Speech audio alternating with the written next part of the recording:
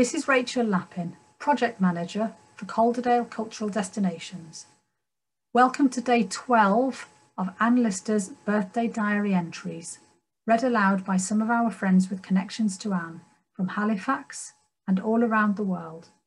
And so now, I am thrilled to hand you over to our 23rd and final reader, reading the diary entry for 1840.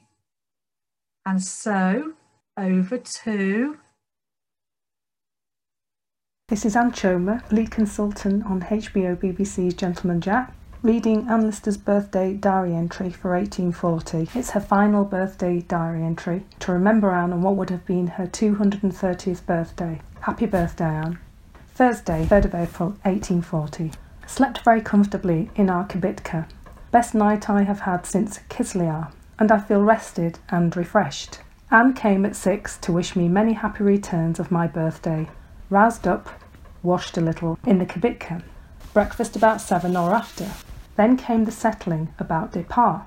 The loueur de chevaux not willing to go without escort. Monsieur le Commander, who was here yesterday, having been sent to, refuses the 2 Cossacks this morning. Then came out the pith of the story. Had I given him something, all would have been right, but he not the man. Must send to the chef de Cossacks. Our host will go with us. Agreed that he and 3 more should go for 20 shillings each, and I would pay the douceur for permission, equal to 20 shillings. Gave a half gold imperial, equal to 18 shillings and 2, plus 60 Swedish krona, equal to 2 shillings and 10. Our host set off before 8 to arrange the matter. George had explained last night the courier's sham illness.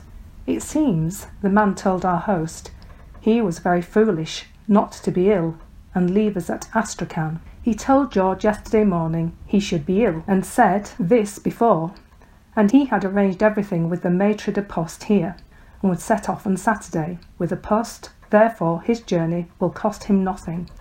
Nobody's having any pity for him. 'Tis now 10:05, and no return of our people from the chef de Cossacks. What does all this mean? 'Tis now 11:50.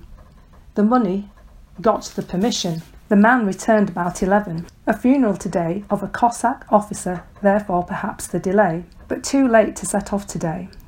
We could not arrive at a good sleeping place, to be off at 8 a.m. tomorrow. I'd given our host 1 shilling 2 in advance, that is 40 shillings, and have given our Volney man 50 shillings in account and 5 shillings yesterday, equal to 55 shillings in account of 130 shillings. Domna, terribly frightened, reassured her. The shirkers treat women very ill. Afraid of having her throat cut, or the Lord knows what. Said they would take good care of us, or I would rachete us all. Ordered a little teliga and a pair of horses to drive out a little. It seems our courier can go when he pleases, has no need of his billet passport. The postmaster here sends him off with the post, and that is enough. Not aware he could thus leave us so easily at any moment after Astrakhan. Have just written the last 10 lines now at 11:55. Fine day.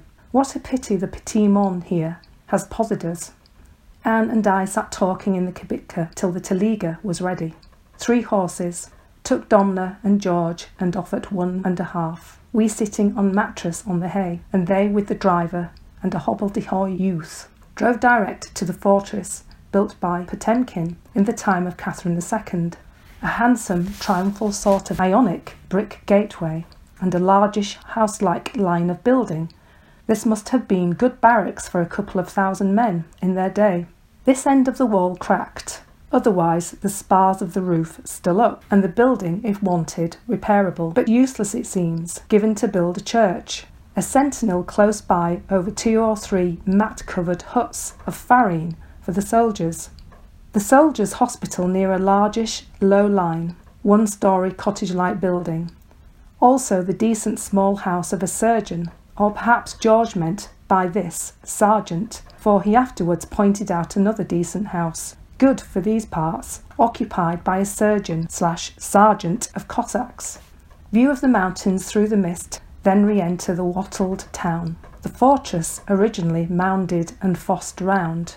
Enter a large open space where the Ostrog, a wood house with sentry box at the door, near a neat wood house, partly yellow washed école, then a neat, nice-looking wood-green roofed white house, that is, with projecting pediment in front of 2 stories of 4 columns, each a common form of house in Russia, formerly inhabited by General ...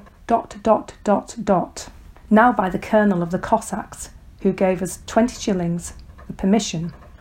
Another neat white green-roofed house inhabited by another Cossack officer, and in fact all the tolerable houses inhabited by Cossacks of higher or lower rank. Terrible mud, then straight along our Yaranskoy Street. Our house certainly the best of the mere cottages, and then along the Market Street, full as good as that at Kislia.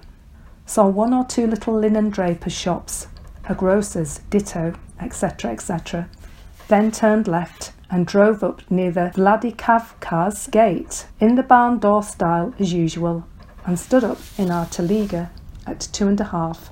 The bit of fast-going, trotting at first, had covered us with mud and given us a proper jolting.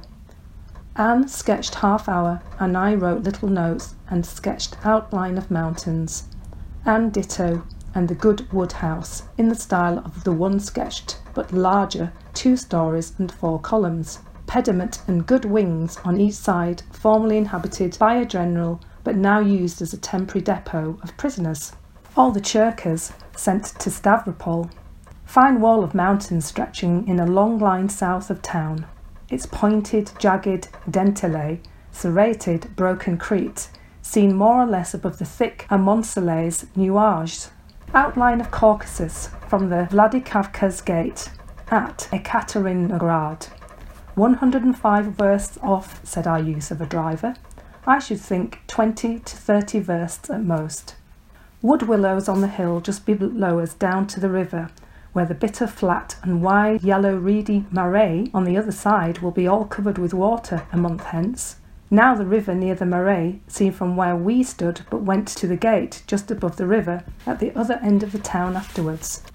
Just before coming in, drove through the gate by which we entered on Tuesday, and passed the Isba, where Madame Groer was after much trouble in hunting about for a place.